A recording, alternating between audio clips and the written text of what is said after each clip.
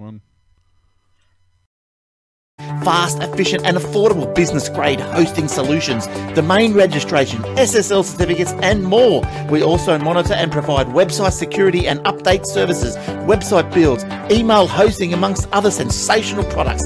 If you have a question about your web page or your presence on the internet in general, no job is too big or too small. Visit our website today, or better yet, contact us at blueoceanwebhosting.com.au and leave your website issues to us. Big ones, little ones, fiddly ones, powerful ones, the ones for the car or the truck, caravan, boat, mobility scooter, solar system. In fact, for any kind of battery, go straight to Battery Central Ipswich. They'll even help you when you know what you need to power, but have no idea what'll do the job. Battery Central Ipswich, 280 Brisbane Street, West Ipswich, behind the Yellow Building. Expert advice, better batteries, best prices, every day. That's Battery Central Ipswich. Welcome to episode 755 of the Aussie Tech Heads. I'm Jason Oakley and this is Will Tompkinson. Hey, Will. Hey, mate. How's things going up north? Wet. Wet? Really, like... What's going on with that? Stupid. It hasn't stopped raining in, 4 days. Yeah. And there's A friend of more on mine the came way. down from Bundaberg. They had floods and stuff up there, and he said the whole time he was on holidays up there, it just rained constantly and flooded. And Yeah, one of my customers was... they just had to get their vehicle... well, they had to leave it in the Northern Territory and fly back. They couldn't get through. oh, They geez. couldn't. The highways were shut back but they had to come back to work, so they left their vehicle up there and flew back to here. And they're going to go back I think it's 2 weeks and try and 2 or 3 Drive. weeks let it dry out, and then they'll try and bring it back. Wow. That is nuts. It really is we've gone from having ridiculously bone dry. We had what was called a green drought, which is basically just enough drizzle occasionally to keep the grass green and the trees growing. Yep. But effectively, the dams were drying up and we were running low on water. And now we've got... The problem is we're still kind of in a drought because most of the water... It hasn't really rained much over the dam catchment areas, so the dams are still low. Yep. But we're getting flooding. Yeah. So we're still in a drought, but we've got floods. Find out where the flooding's happening and Put move it the down there. dam. Well, there was actually supposed to be a dam in one of those particular places, but what's his name? Whoever it was, the stupid environmental minister guy, goes, it'll never rain enough to fill a dam. Well, it's rained enough to fill that thing 10 times over just in the last week. Yeah. So, but yeah, He was saying they got something like, was it 600 mil in a day, half a day or something? yeah, it was ridiculous amounts. It was half a metre, a bit over half a metre in a day, and they had that one day. Then they only got 200 mil the next day. Then they got 500 mil the next day. It was just a wall It was of like, water. that's their whole normal yearly amount. Oh yeah, it was more than that. Well, even somewhere like Swan Hill, which is technically, I think their average rainfall a year is 4 mil more than what's classified as a desert. Yep. So they're basically a desert, and they've had 16 years worth of rain in 2 Wow. weeks. Jeez. So I think it's Swan Hill and Majura, somewhere down there. So yeah, it's not just Queensland. It's all over Clouds the are like, show. sorry, we make up for the last 16 years. We'll just give it all to you now since we've been holding back on yours. It's really weird. But the thing is, it has been so muggy. It hasn't dropped below 90% humidity for 4 or 5 days. Yeah. So everything's just we've had the aircon in the house just to dry the house out because Wow. everything's just so wet just from the humidity. Even if it hasn't actually been wet, at work where we don't have an aircon, the bench tops and everything is just damp all the time. Oh, no. And It'd be terrible to work with. It's so bad. The floor's always slippery because it's just got this fine film of moisture on it, Yep. So you just got to be super careful. But, we had... Was it last night or yesterday afternoon? We had 16 mil in 3 minutes or something. It was just no rain, and then it was just a wall of water, and there was no rain again. How do you what do you do with that? We've had nothing like that here. It's just been occasionally overcast, and that's about it. Yeah, well, I mean, that's not a bad thing. You guys got flooded last year, so you made up for it, I guess. Yeah. we had the bushfires, took out all the trees, and then we had flooding, and now we're having a little bit of a break. Touch wood. Letting everything settle back in again. Yeah. So In the meantime, I've just been doing my old VZ game, creating a version of Rogue, an old game from the 80s. It just uses ASCII characters for all of the terrain and the monsters and the main players and that side and stuff. it's like a step up from Zork. Yeah. It's like a cross between Zork and Legend of Zelda. Yeah. It's like Kind of looks like that. didn't we yeah. That's it. Wasn't there a did I send you that link? The guy who remember me so a lot of people have heard of Zork, but not a lot of people heard of Myst, but it was kind of the same game. And then later on it became more and more advanced, got more graphics, it actually became a full blown like first person puzzle game basically. But did I send you the link about from the creator interviewed, and he was basically saying that he almost didn't bother to write the game. Oh, right. Like he ran into like you're running into limitations and all sorts of stuff, and he's like, "No, I can't be bothered."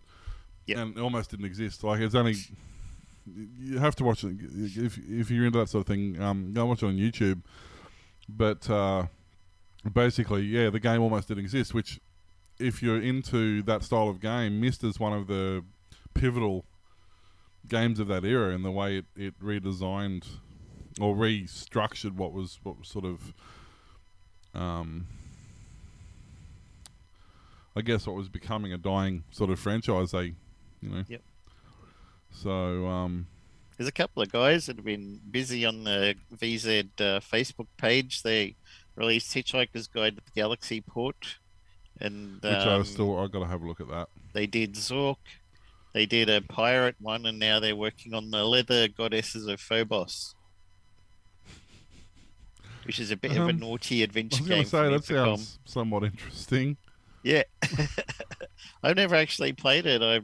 I probably had a copy of it years and years ago on a Commodore 64 or something, but getting it to work on the VZ, he said, is very, very difficult because there's not very much RAM, and there's only a little bit of the floppies are only 78K on each side. So trying to fit all of the dialogue and everything into one floppy disk.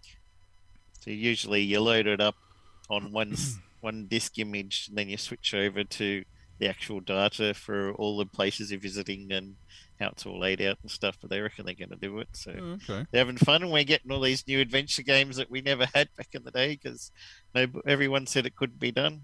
It's funny like that, isn't it? Like, there's more progress being made now with For the old retro computers. Yeah, with old technology. I mean, is it because there are like memory expansions and stuff available, or is it just because people understand the process more and are able to do more with it? I think there's a lot more resources. I'd never made an assembly game or any other language back in those days because it was just so complicated, and there wasn't a lot of resources, particularly in Australia. I mean, over in the UK, there were a lot. I'm making stuff now only because I'm writing the tools that are helping me port stuff to the VZ. But yeah, I haven't. And also, I think for the cross compiling, back in those days, to make VZ games, there was a guy, Greg Dubois, who was on the team. Dubois and McNamara made a lot of the arcade game ports for the VZ. For Ghost Hunter was Pac-Man, and Hoppy for Frogger and stuff like that. And he actually had a TRS-80, and he programmed it on there because it's Z80 as well, cross-compiled it, and then he had a network that he'd made himself out of cables plugged from there to the VZ, and just had a little loader program on the VZ. So he could do some programming, shoot it down the wire, boot it up on the VZ. If it crashed or didn't do the right thing, you're only down like 30 seconds to a minute or something instead of waiting 10 minutes for it to load off a cassette and then finding it crashed and then having to re-record it and stuff. So being able to cross-compile on a powerful computer like we've got with our Windows and Linux and stuff these days is really helpful. Well, I guess because you can like literally instantly look at what you've just done. Yeah, with the emulators on Windows and Linux. Yeah, it's it makes sense, I guess. But I guess too, as you said, it's more accessible. Like when I had Commodore 64s and Amstrads and stuff, and I had a book that told me how to program. Like it came with an instruction manual, and it said you can, you want to make a. I think the most advanced I ever got was a random number generator. Yep. I made that. I followed the prompts and whatever. And then I got into school, and it was all MS-DOS and Windows, and the closest you got to programming was like BASIC and Pascal. Yeah. And they're not exactly future-proof. The only thing we had at school was BASIC, and that was it. Yeah, well, BASIC. We had BASIC, and then once I got in high school, they introduced Pascal as because I think it was default into DOS at that point. Oh. We didn't have anything that fancy. We were still on micro-Bs and stuff when I left high school. Yeah. Well, it's funny but you young fellas. I'm not that much young. I mean, I come a little bit younger 10 than you, years. but yeah. But in that time, I went from in my early primary, they had Apple IIs, yep. And then mid-primary we had 386s. By the end of primary school, we had 486s. At the start of high school, they just transitioned into like Pentium 90s, and by the time I was leaving high school, they were at like, Pentium, like. I think they'll just bring in Pentium 3s. So It's funny, like I'm only, like as I said, I'm only 10 years behind you going through the school system, but in that, 10, and I was only at school for 10 years, I didn't go to the last couple of years. But we went through, 6 generations of computer in 10 years of school, Whereas when you went to school, you were just introduced to one generation of computer. The first one, yeah. But then when I went through 6 or 7, we had in art class we had Amstrads at the time, because Amstrads were the most powerful graphics design computers at the time. So we went through 6 or 7 generations of computer, and like no wonder I learned a lot about a lot, but I didn't learn. I learned a little about a lot. I didn't learn a lot about anything because we didn't have the one thing there long enough to learn that much about it. We went Changing too fast. We went from completely independent computers with the Apples to the 386s that were all networked together, and they all booted off the server's hard drive into Windows. Then once we got into Windows, we'd save our files onto our big floppy disk, and that was our data. The teacher would take that, but we discovered halfway through the year that if we, say, went into mouse properties and changed the mouse from right-handed to left-handed, we'd completely screw over the next class because it would change it on all the computers because they all booted a common OS back then. So, simple stuff like that, and then you progress to bigger and badder tricks like figuring out you can unplug the terminator off the end of a network and completely bring it down the entire network. Or you could format MBR and it wouldn't affect the computer till somebody rebooted it later that day. Yeah.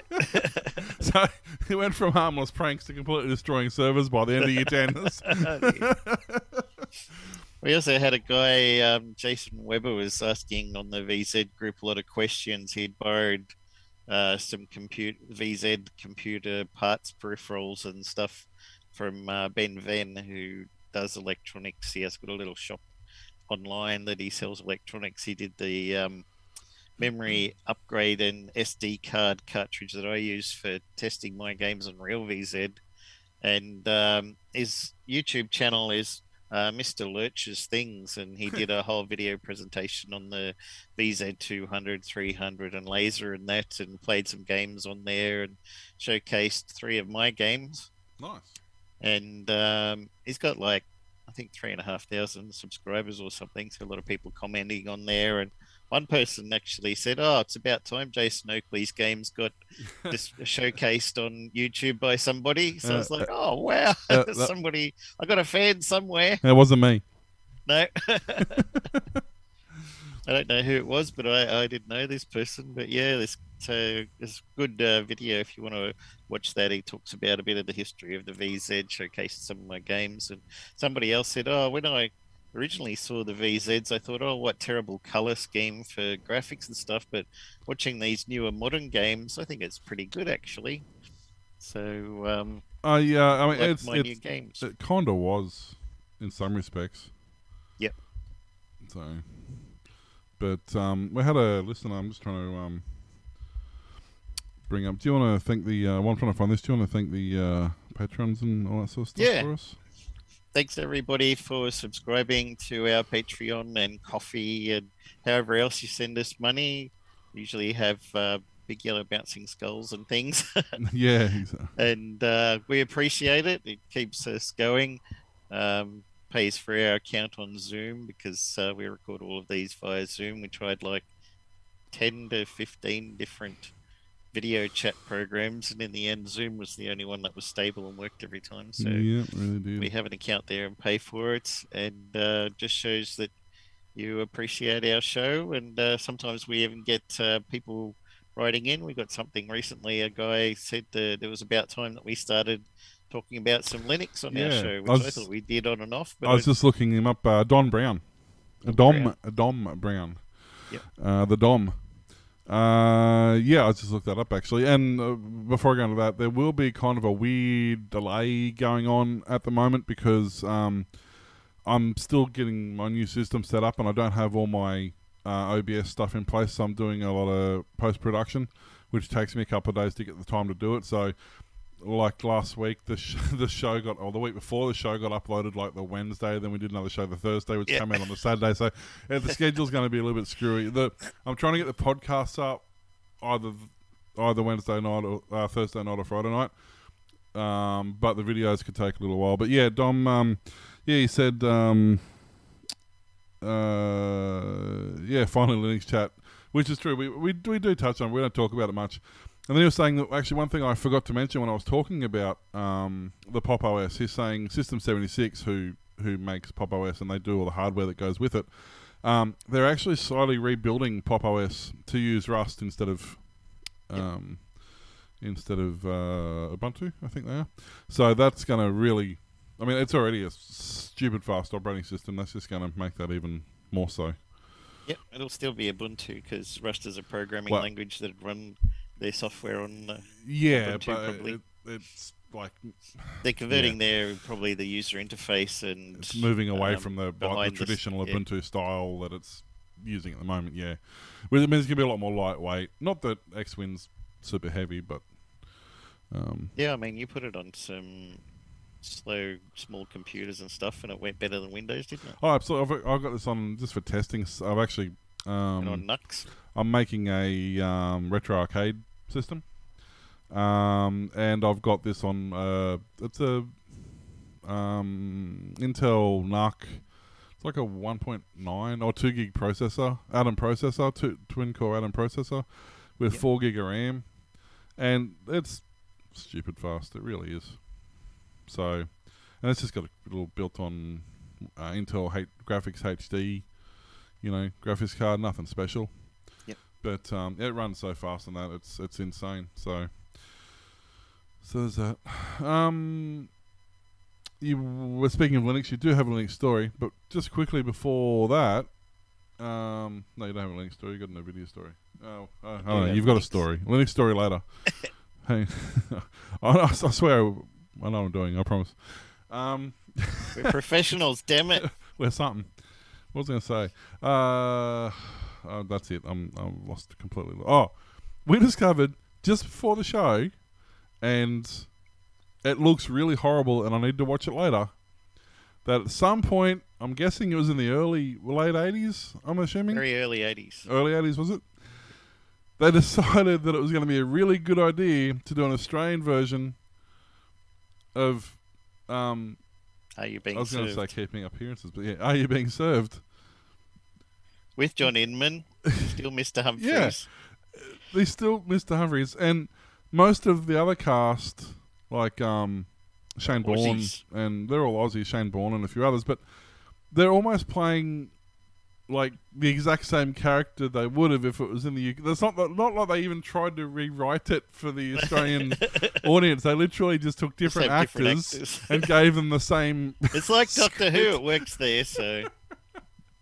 So that's something interesting we're going to have to check out later. 2 seasons, I saw 8 episodes in each season. That's like all right, but seeing Shane Bourne acting, you don't see that a lot. Well, I mean, I don't know. Unless you say that all the time, is he ever not acting? I mean, yeah. But I don't know. I might even do something I don't normally do. I might even do a watch along review with that one. Yeah, it sounds like something that I really need to talk live about while I'm watching it. I think. Yeah. Oh dear. Watch your brain melt. Yeah, that's kind of what I'm thinking. What the heck's going on? Anyway, enough of that. Yep. Linux users on Tuesday got a major dose of bad news. A 12-year-old vulnerability in a system tool called Polkit gives attackers unfettered root privileges on machines running most major distributions of the open source operating system. Previously called PolicyKit, Polkit manages system-wide privileges on Unix-like OSs. It provides a mechanism for non-privileged processes to safely interact with privileged processes. It allows users to execute commands with high privileges by using a component called pkexec, followed by the command. Like most OSs, Linux provides a hierarchy of permission levels that controls when and what apps or users can interact with sensitive system resources. The design is intended to limit the damage that can happen if a user isn't trusted to have administrative control of the network or if the app is hacked or malicious. Since 2009, pkexec has contained a memory corruption vulnerability that people with limited control of a vulnerable machine can exploit to escalate privileges on the way to root. Exploiting the flaw is trivial and by some accounts 100% reliable.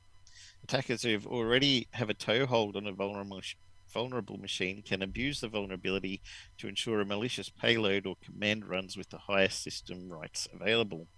PwnKit, as the researchers calling the vulnerability, is also exploitable even if Polkit daemon itself is running. PwnKit was discovered by researchers from security firm Qualys in November and was disclosed on Tuesday after being patched in most Linux distributions. We expect that the exploit will become public soon and the attackers will start exploiting it. This is especially dangerous for any multi-user system that allows shell access to users. A penetration tester in HandAlert Sans wrote, the researcher said he has successfully recreated an exploit that worked on a machine running Ubuntu 20.04. The Qualys researchers aren't the only ones to stumble upon this vulnerability, or at least a very similar bug. In 2013, researcher Ryan Mallon publicly reported much the same bug and even wrote a patch, even though he ultimately couldn't find a way to exploit the vulnerability. And last June, GitHub security researcher Kevin Backhouse also reported a privileged escalation vulnerability that received the tracking designation of CVE 2021-3560 and a patch from major Linux distributors. Major Linux distributors have released patches for the vulnerability, and security professionals are strongly urging administrators to prioritize installing the patch. Those who can't patch immediately should use the chmod 0755 user bin pkexec command to remove the SUID bit from pkexec, which prevents it from running as root when executed by a non-privileged user. Those who want to know if the vulnerability has been exploited on their systems can check for log entries that either say the value for shell variable was not found in etc. shells file, or the value for the environment variable contains suspicious content. Qualys, however, cautioned people that PwnKit is also exploitable without leaving any traces. Now, this morning I ran sudo apt update on my Linux server that we run our gaming stuff on, and the only update it has was fixing that. Yeah, I had that update come through automatically on Pop today. They had one attempt at it this morning, but apparently they didn't get it, so they sent out another one tonight. Oh, just right. Before the show. So I think I haven't run the thing to see if it fixed it, but yep. Apparently it did. It's interesting, isn't it? Because it's kind of a double-edged sword. On the one hand, they're saying, okay, yes, it's an exploit, but nobody's actually been able to figure out anything to do with it. Yep. Like, okay, they can access. You have to actually get an account on the server first, so there has to be some other exploit to get you on as a user account before you can escalate to root on which there. on a commercial server is very highly unlikely. On a system like yours or mine, probably the default gives you a guest access and stuff like that, so you could probably get on that way. But in a commercial application, that's going to be pretty rare. They'll have a lot of firewall rules and tripwires and stuff. Yeah, unless you're the Balranald Council and you had admin and admin one login was the username, and admin one was the login for the username. But so it was funny. It was one of the few we de-escalated the privileges on admin and used admin one because nobody knew. But yeah, but it's one of those things we've always said. Linux is very secure remotely and generally only has exploits if you have physical access to the system. Yeah. I guess this is one of the few exceptions of it. But as I said, like, it's not a very practical exploit. I mean, they can't really. I mean, I'd imagine there's probably a few little things you could do, but as you said, without user access. And if you can get user access, well, that's kind of irrelevant because you've got user access anyway. And yeah. You know, keep them out of the server in the first place. You don't have the problem. Yeah, well, that's it. Or just store everything in trash because that works, right? Yep. Trash 80s. Or garbage. They were unhackable because they weren't on the internet. Yeah, I was watching a guy put his this is Commodore 64 or something like that. Yep. No, I can't remember what it was. Was that 80? One of those things anyway he put on the internet the other day and fired up a billboard. Someone's putting together a cartridge that expands the RAM of the VZ, does the SD, well, not SD card, he's doing USB thumb drive plug-in for your games and stuff, and also Wi-Fi. Nice. I think Wi-Fi, really, you could do without everything else if you had Wi-Fi access. Yeah. It extra memory and Wi-Fi, and I'd be able to go on some BBSs from my VZ, which would be really cool because I've never done anything like. I haven't got on any BBSs ever. So well, you have. Great. Well, you're doing the Dragon one the other day. Yeah. So there's actually, and we only discovered this the other day. There's actually some legit BBSs still kicking around with SSH access or Telnet access, and Linux by default has Telnet in its command prompt, so I could literally just go in there and log straight into these. Yep. There's BBSs. It was brilliant. There are games on there that I used to play forever ago back in the day. Yeah. So it was brilliant. That was actually a lot of fun. I'd forgotten how much fun I used to have playing on those. I remember years ago there was a person who had their Telnet port left open, and if you telnet to this port, it would start printing on the screen a long time ago in a galaxy far, far away, and then go through the whole scroll. The text scroll that they had at the start of there, Tales. but years ago there was it was on Telnet. I think it was Telnet access to one of the last reel-to-reel servers in, I think it was in Melbourne University. Yeah. You could actually telnet into it and get it to do like a memory recall from the reels, and you could there was a webcam on it, and you could watch the webcam. So when you accessed a part of the tape, you could actually watch the webcam, and you could watch the reel spin back to where the start of the memory marker was for that particular section of tape. It was actually really cool. Somebody else did I don't know how much of it they did, probably like 5-10 minutes of ASCII character animation of Star Wars: A New Hope. So do the scroll up the screen with the writing. I've seen the ship, yeah. And then, yeah. And there's another one I saw did the TIE Fighter and the X-Wing battle through the center of the ship. Yeah. Through the trench. Yeah, I've seen that one too. That was cool. I think they cheated a bit though. Well, I think they did on that one. They basically it was like a Corridor Crew video. They took existing footage and basically re-rendered it. Mm-hmm. They didn't do it from scratch. But yeah, so that'll be interesting. Hopefully, so basically, if you're running Linux on a server, just make sure you do your updates. They're probably not all out just yet, but I can't imagine them being too far away. Yeah.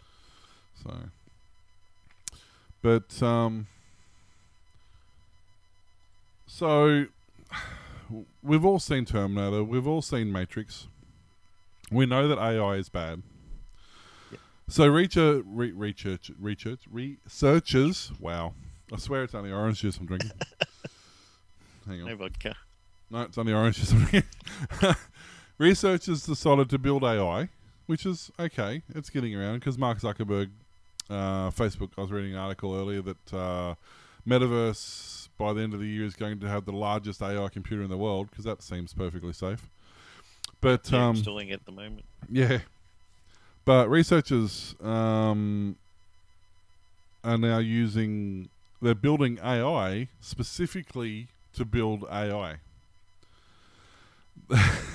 Yo, dog, we heard you like AI, so we put some AI in your AI so you can AI while you're AI. So they're using hypernetworks to preemptively fine-tune artificial neural networks, saving some time and expensive training, apparently.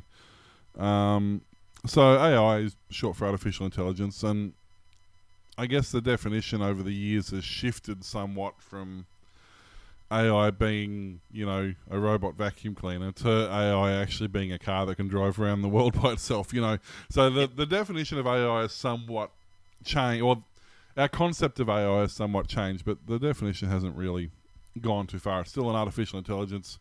It's basically artificial, has the ability to learn.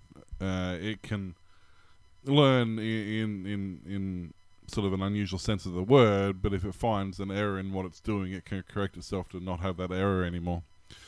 So now they're using neural networks, which is a whole nother animal again, but basically these networks are incredibly fast and incredibly powerful, and there's billions of parameters going through this network at any one time.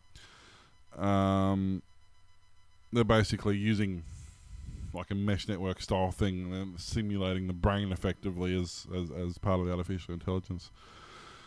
So, but what they've decided to do is they want to have so they every time they build a computer, they've got to train it to do a particular job and get that robot to understand, because you can't really program AI. You can program in a basic set of parameters, and then the machine learning takes over, and you have to train that program to do what it needs to do. Yep. But with using this neural network, what they're calling a hypernetwork, they can pass that training on from one AI program to the next AI program. So effectively, every AI that's programmed to do one job, if no other machine's done it, you still have to program to do that job. If another machine's done it, that other machine programs this machine to do that job. The issue with that is also means that that machine can program this machine to do its job, and that machine can program this machine to do its job. And then when this machine has a kid, effectively, everything it knows gets passed on to that machine, and then this machine's kid gets passed. So you effectively end up breeding a smarter computer every time you create a generation of this computer. Cool. Yeah, it sounds great in theory, and if anybody's seen the movie AI or iRobot, yep, you know full well that it doesn't matter how ingrained do not kill humans is programmed into these robots, they eventually forget that. Especially when they're working for the government. Yeah, well, I mean, that's not... yeah, I'm not going there. But Daniel Suarez wrote a whole book about that kill decision. Yeah, and there's certain governments that are currently acting that out. Yeah, so they're saying that they can use it to reduce training time on AIs and to make faster progress on certain things. But I strongly doubt if a robot's capable of, the AI is capable of training the AI. Yep. The AI knows that it's like once that AI has learnt everything it can learn from that source, it knows that it can learn from an external source, so it's going to go hunting for an external source to learn from. Does that make sense? Like, in my mind, I can see this going very wrong very quickly. It all sounds like deep thought that going to design the Earth to be a computer that it's not capable of the kind of programming that the Earth will do, but he'll be able to design it. But and they're saying here that they trained a GHN2, which I guess is the machine that they're using. They trained it for 500 previously unknown concepts. Like, so there's 500 things they've taught this robot. They haven't taught anything else. That that robot then kind of figured out that it could learn and came up with a something like a I can't see it on here. It came up 95% accuracy. It then derived 2,500 more procedures from those procedures that it was taught, and then predicted a further 5,000 procedures with 60% accuracy. Wow. So not only was it taught something, it then created a further 500, a further 500 or whatever it was, 2,500 iterations of what it was taught. It designed, and then it theorized that there was about 5,000 more it could design. Yeah, that's not mad. That's no, that's bad. The AI's taken over. Skynet next minute. And that was their first attempt at it. Yeah. I really don't. I don't want to be around. I mean, we're surrounded by adults that can't think, and we're going to be surrounded by robots that can think. So I'm not quite sure what to make of this situation. From CompuGlobal HyperMegaNet. Anyway, I guess time will tell on that one. Have to see. Just get ready to torch the skies, I guess. Yep. Worked in the Matrix. That's it. NVIDIA is preparing to abandon its purchase of ARM from SoftBank Group Corp after offering about $40 billion for the British company in 2020. The US chip maker has told its partners it does not expect the deal to close, adding that SoftBank is stepping up preparations for an initial public offering of ARM. NVIDIA shares dropped 4.8%, leading losses among chip makers in a broadly weaker market. An NVIDIA spokesman said the company continues to believe the acquisition provides an opportunity to accelerate ARM and boost competition and innovation. ARM and SoftBank did not respond to requests for comment. The deal has faced several regulatory hurdles, with the US Federal Trade Commission suing to block it in December. The buyout is also under the scrutiny of the British and EU regulators amid concerns it could push up prices and reduce choice and innovation. Earlier in the day, a European Commission filing showed that the EU antitrust regulators have resumed their investigation of the deal and set a new deadline for May 25th for their decision. Jonathan Kanter, the new head of the US Justice Department Antitrust Division, has said he would seek to stop mergers that pose any competitive concerns rather than striking deals for concessions that would allow the transaction to close. CEO said in July last year the company had contemplated an IPO, but that would hurt its ability to expand and invest.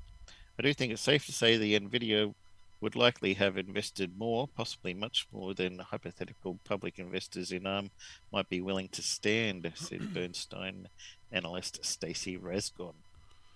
Well, that's what when we found out a few weeks ago that they were buying for this, I said, well, hang on, aren't they doing an IPO? Like, that wasn't... They literally offered to buy it the same week they announced their IPO. Like, I don't really understand what was going on there. And I was just reading an article earlier that AMD's just said, "Hey, our factories have reopened and we're back making chips, so there's no more chip shortages for us." And Bitcoin has dropped like a lead Oh, didn't balloon, it? and a What? lot of graphics cards are therefore a lot cheaper right now. Getting cheaper all the time. Yeah. Yeah. I don't. I mean, that was just complete coincidence, like the timing of that, I think. But it doesn't matter though, because half the graphics cards they're using now are nerfed for normal displays anyway. Like they've so been. I think the 3050s were becoming popular now. Yeah. Yeah, well, you don't really know because most of the stuff that's been bought in the last 12 months has just been price orientated. Yeah.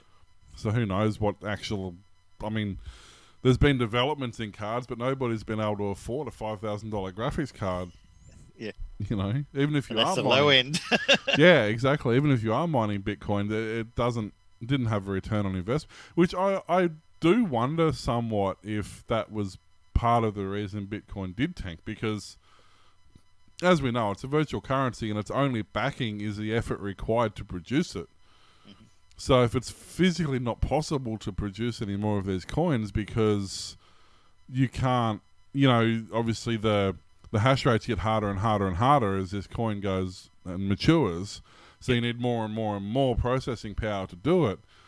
But if the technology can't keep up, in this case, or isn't available with what's required to mine more coins, then it's like anything. It becomes stagnant.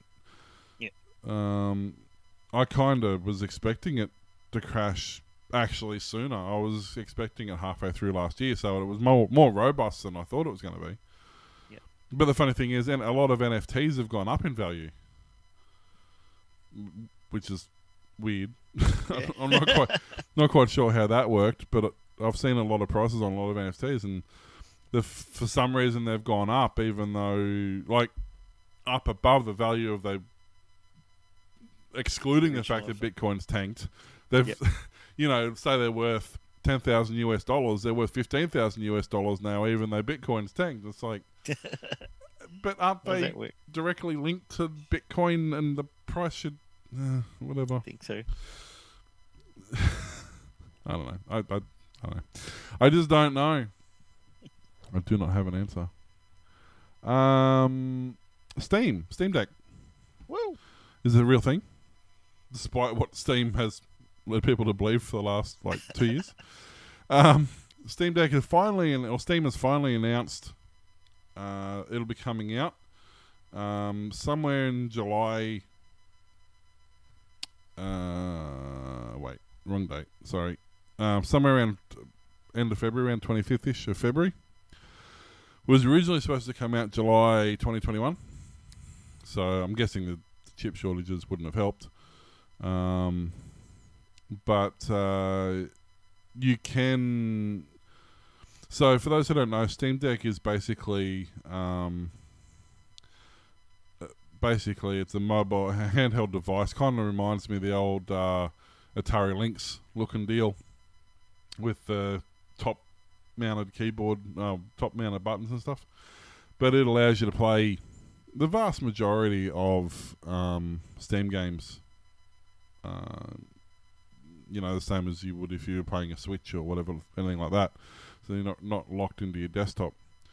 There is actually an Android equivalent. There's a I think they call it Steam Link, something like that, and it actually lets you play the game on the Android device. But the weird part about that is it launches it on your computer. All right. And it's basically just sending you screen data and you're sending it control data. It uses the computer for the processing power to run the game. Yep. And you're just using your phone to control your computer effectively. It was kind of a weird concept, but this is a full-on controllable thing, and but Linux. It runs Linux, which most of the games I have, except only one game I've discovered that I can't get to run, but I reckon if I play around this, it actually loads the game, lets you go right through the game, and it gets through all the selection screens, through all the titles, through all the graphics, through all the animations, and it crashes as it's about to load the level. No. So I reckon I can play around with the settings a bit more and get that to work. But so you can reserve it on the Valve website for $5, unless you're in Australia, in which case you can't reserve it because Australia. Who are you guys?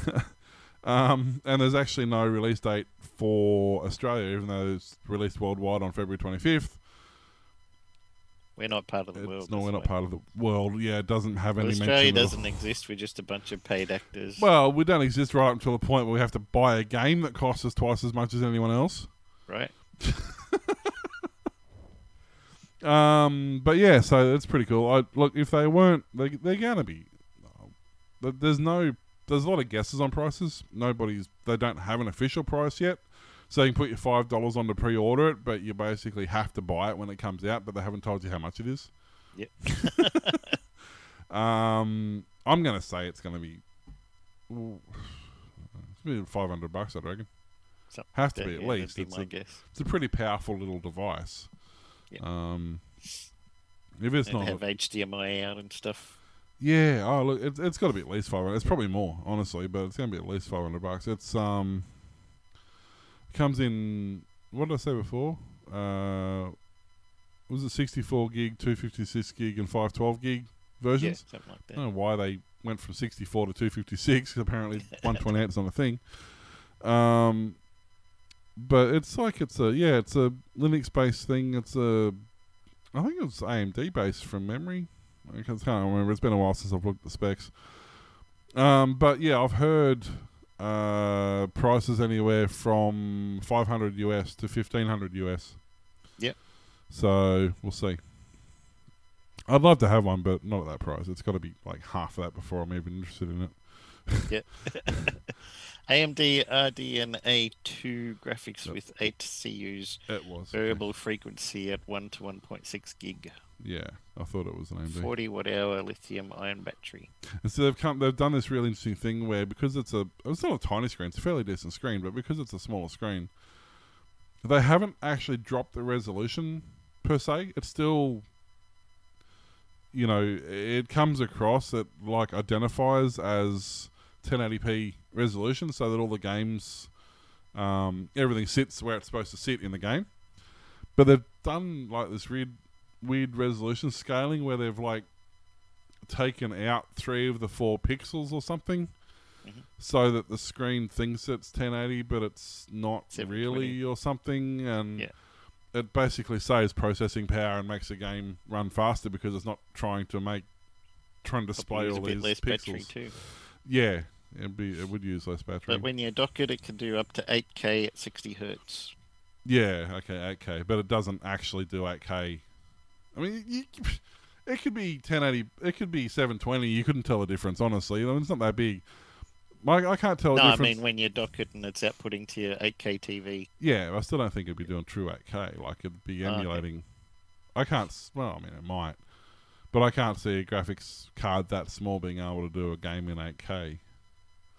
I mean, my card doesn't even like doing 4K, and it's not exactly a small card. Yeah. I don't know. Maybe it does, but I would struggle to see how that would do that. But I mean, I don't know. Like, I've got a TV that does 4K. Yep. But like 90% of the shows I watch in 720, unless it's really, really dark, like a Batman or something, where it's shot of a night and in the dark in the fog with the lights turned off, I can't really tell the difference between 720 and even 1080, let alone 4K. Like, I don't. And on a screen this big, you're not going to know. No. So, yeah, I don't understand. I can't get the hang of this whole 4K thing. I can't figure. As I said, I can't see the difference. It's like I'm happy with my 1080 screens. Yeah, exactly. Like I was at Harvey Norman getting something the other day, and they had one of those curved 4K. What are they, like 38-inch or 42-inch or something curved display, the panoramic ones? Yep. So it's like narrow. It's like really weird aspect ratio. It's narrow and long, and it's one monitor. And it's supposed to be 4K or 8K or something. I'm looking, I'm like, it just looks like a stretched version of my display. Like, I can't... there's no difference to look at, unless I'm missing Better something. to have 3 monitors. Well, I don't know. One monitor that had 3 times the workspace would be good, because you don't have the dividers. If I could get the commercial Samsung monitors they use that don't have the edge bevels, and they just have the top and bottom bevels, I'd be fine. I could handle that. Stick them all together. But that was the weird part about the curved display. It did look strange. Like, your vision doesn't do this. Just because you can see this way doesn't mean your vision curves like this. So when you've got a monitor that curves, you can't focus on more than one part of the monitor at a time. Yeah. Like, so you're looking here and this is all blurry. You look over here and this is all blurry. You know, if you're playing a driving game, it's not like you've got a mirror here and a mirror here that you can see, because it's not an optical distance thing. It's literally right here. And to look at the mirror, you have to refocus from there to there and try and... Doesn't help. It really doesn't work the way 3 monitors it does. 3 monitors actually works quite well, because they're set back and they're not bending and warping the pixels in the actual display. They're flat screens that are set on an angle, so your brain figures that out. I'm not a big fan of the curved displays, to be honest. No. They look cool. I understand why people have them. Yeah. But from a productivity standpoint, or even a gaming standpoint, no. A little-known Chinese technology company that took over WeChat social media account set up for Australia's Prime Minister Scott Morrison said it wanted to buy an account with a large fan base in Australia and was unaware it was his. Australian politicians said Morrison's office lost access to the account on the platform owned by Chinese tech giant Tencent Holdings several months ago. Tencent. I heard about them. The politicians claimed the move represented censorship amid growing diplomatic tensions between Canberra and Beijing, with a national election to be held in Australia in May.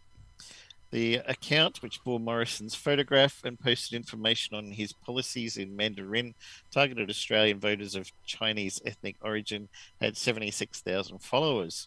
The account was renamed Australia China New Life in January by its new Chinese owner, Fuzhou 985 Technology, based in Fujian province, which notified followers the account would instead promote Chinese life in Australia. An employment from Fuzhou 985 Technology, who only gave his surname as Huang, said the company was not aware the account was previously connected to Mr. Morrison. He said the transfer of ownership was conducted with a Chinese male national living in Fuzhou, whose identity he declined to disclose. We thought this account had a large fan base, so we decided to buy it, said Huang, adding that the company was looking for an account whose target audience was the Chinese community in Australia. He declined to say how much his company had paid to take over the account. Australia's 2 major political parties have used the Chinese social media platform to communicate with Australian voters of Chinese ethnicity and tightly fought electorate since 2019.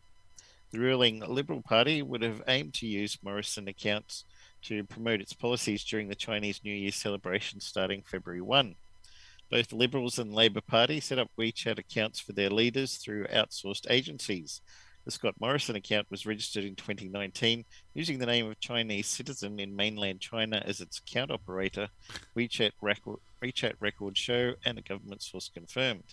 The agency handling Morrison's social media account lost access to it last July and emailed WeChat on January 10 saying it had acted on behalf of the Prime Minister and requesting the account be returned. Fergus Ryan, a senior analyst with the Australian Strategic Policy Institute, said having the Prime Minister's WeChat account registered under the name of a Chinese citizen was always risky and ill-advised and appeared to be a breach of WeChat rules. At Fuzhou 985 Technology, Huang said the company planned to delete the contents of the account, but would wait. Originally, we wanted to delete Morrison's previous posts. Now we are faced with this situation. We can only wait for Tencent's final reply. That's Australian pollies for ya. So, Australia's politicians are using a Chinese program that's known to monitor traffic, because clearly they know, because they knew that it was a large account, that was set up by somebody in China for the use of an Australian public figure, and still registered under his name. and still registered under some local yokel Chinese guy's name. So he can resell it. It's his account, technically. Well, exactly. That's what I was going to say. Unless he's got some letting them use it. unless he's got some wicked contract going on, there's absolutely nothing stopping him from going, yeah, sure, no worries, I'll take that $1 million, thanks. Yeah. Like, oh, we want to have a popular account. You've got one. How much do you want? There you go. Now we've got the popular account. We can do whatever we want. Dumb is that? Man, I'd be curious to know how many other polos have done the same thing. Like, because it's so hard to. I mean, with WeChat, that's the one that's phone number based, isn't it? I don't know. I can't remember. I know I use WhatsApp. Or is it WhatsApp that's phone uses number phone based? numbers. Okay, so that's WhatsApp. So WeChat's not.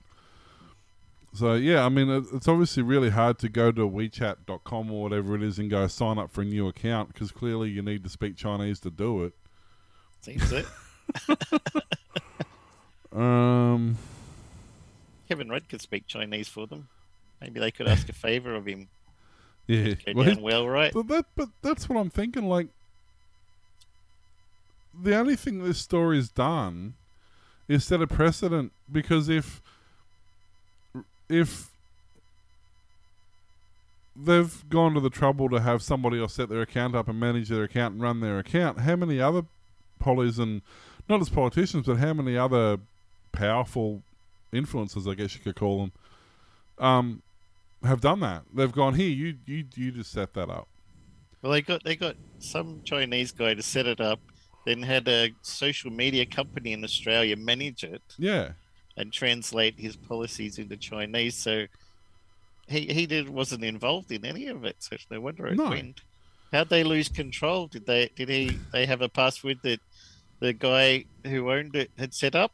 Or was it his email address for recovery details? Because you had to be registered Chinese email address, or a lot of these accounts I know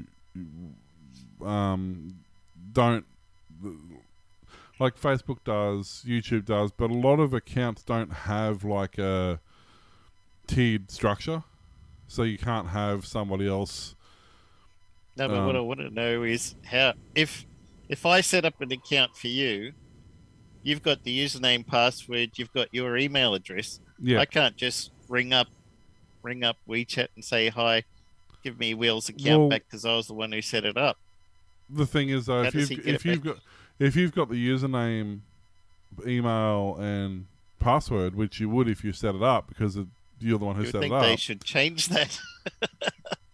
Yeah, but if you're the one who's got it, I don't know if you can. You know what I mean? Like, the media people would just use the password they give, because you provide them with those details. Like, it's the same thing if we have somebody post on our Facebook or Facebook and YouTube, and Google's okay because you can give somebody privileges, but someone like Twitter, you can only use that account. You can't really set up a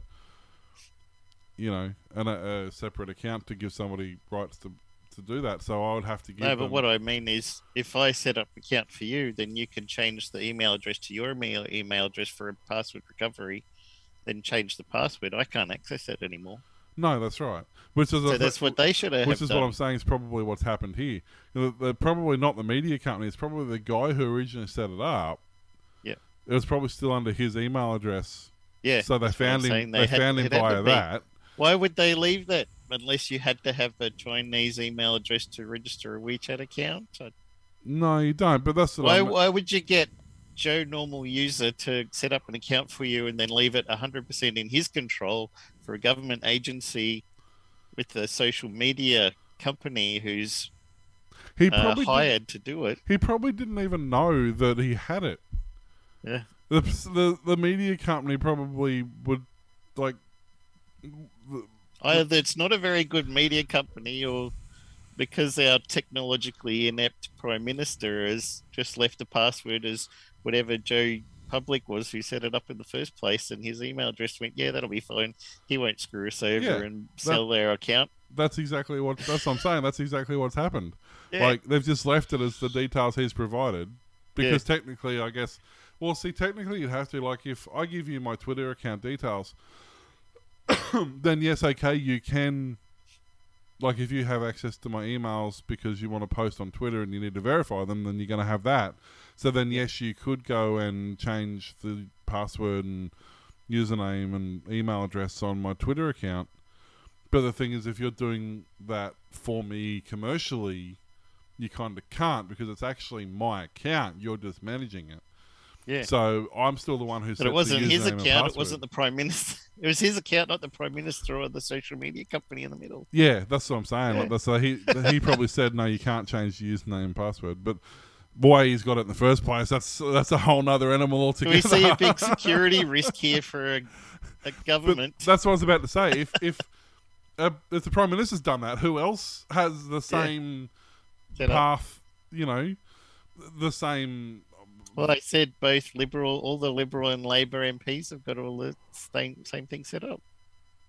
Yeah, Both yeah, the yeah. Liberals and Labor parties That's set up right. WeChat accounts for their leaders through outsourced agencies. But that's exactly right. Is The it, outsourced but agency. is it just the got it outsourced from agency, or is it the guy? Well, yeah, is it they got it from somebody else? Yeah, we'll find out in 2 weeks when suddenly no politicians have their WeChat accounts anymore.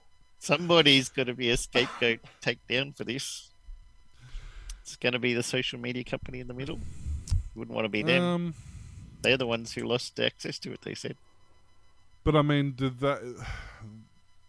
is account security their responsibility? I mean, it is so far as it's their responsibility to make sure that the information they have about your account isn't hacked If I'm or whatever. paying you but a lot of money to manage my account, I want you to manage it and keep it for me. yeah, but what I'm saying is, like, they're going to have all that stuff on file, and the information they had on file wasn't breached, so the breach didn't come from them. No. You know what I mean? Like, But if it you've came got to from blame someone. Yeah, I know. The government. That's what. Yeah, They exactly. kick the shit downhill. Yeah, it's an interesting one, actually. It'd be interesting to see what the repercussions are for this in a I couple think it's months' just time. freaking hilarious. And in some respects, I hope it's not the last time this happens. I hope this happens quite regularly. Yeah. So it's a good way to wake them up a little bit and make them realise that they are as stupid as everyone else thinks they are. Yep. They'll never realise that because they're too stupid to. I know, but Stupid is, stupid does, sir. wishful thinking, right? That's it for me. How about you? Yeah, that'll do. Done an hour. It's been a long Thanks time. for listening to the Aussie Tech Head Show. We can be found at Facebook, Twitter, YouTube, Patreon, and Coffee. Email us willowwarlock at aussietechheads.com.au and go to aussietechradio.com 24/7 playback of tech-related shows. See you next time. Bye.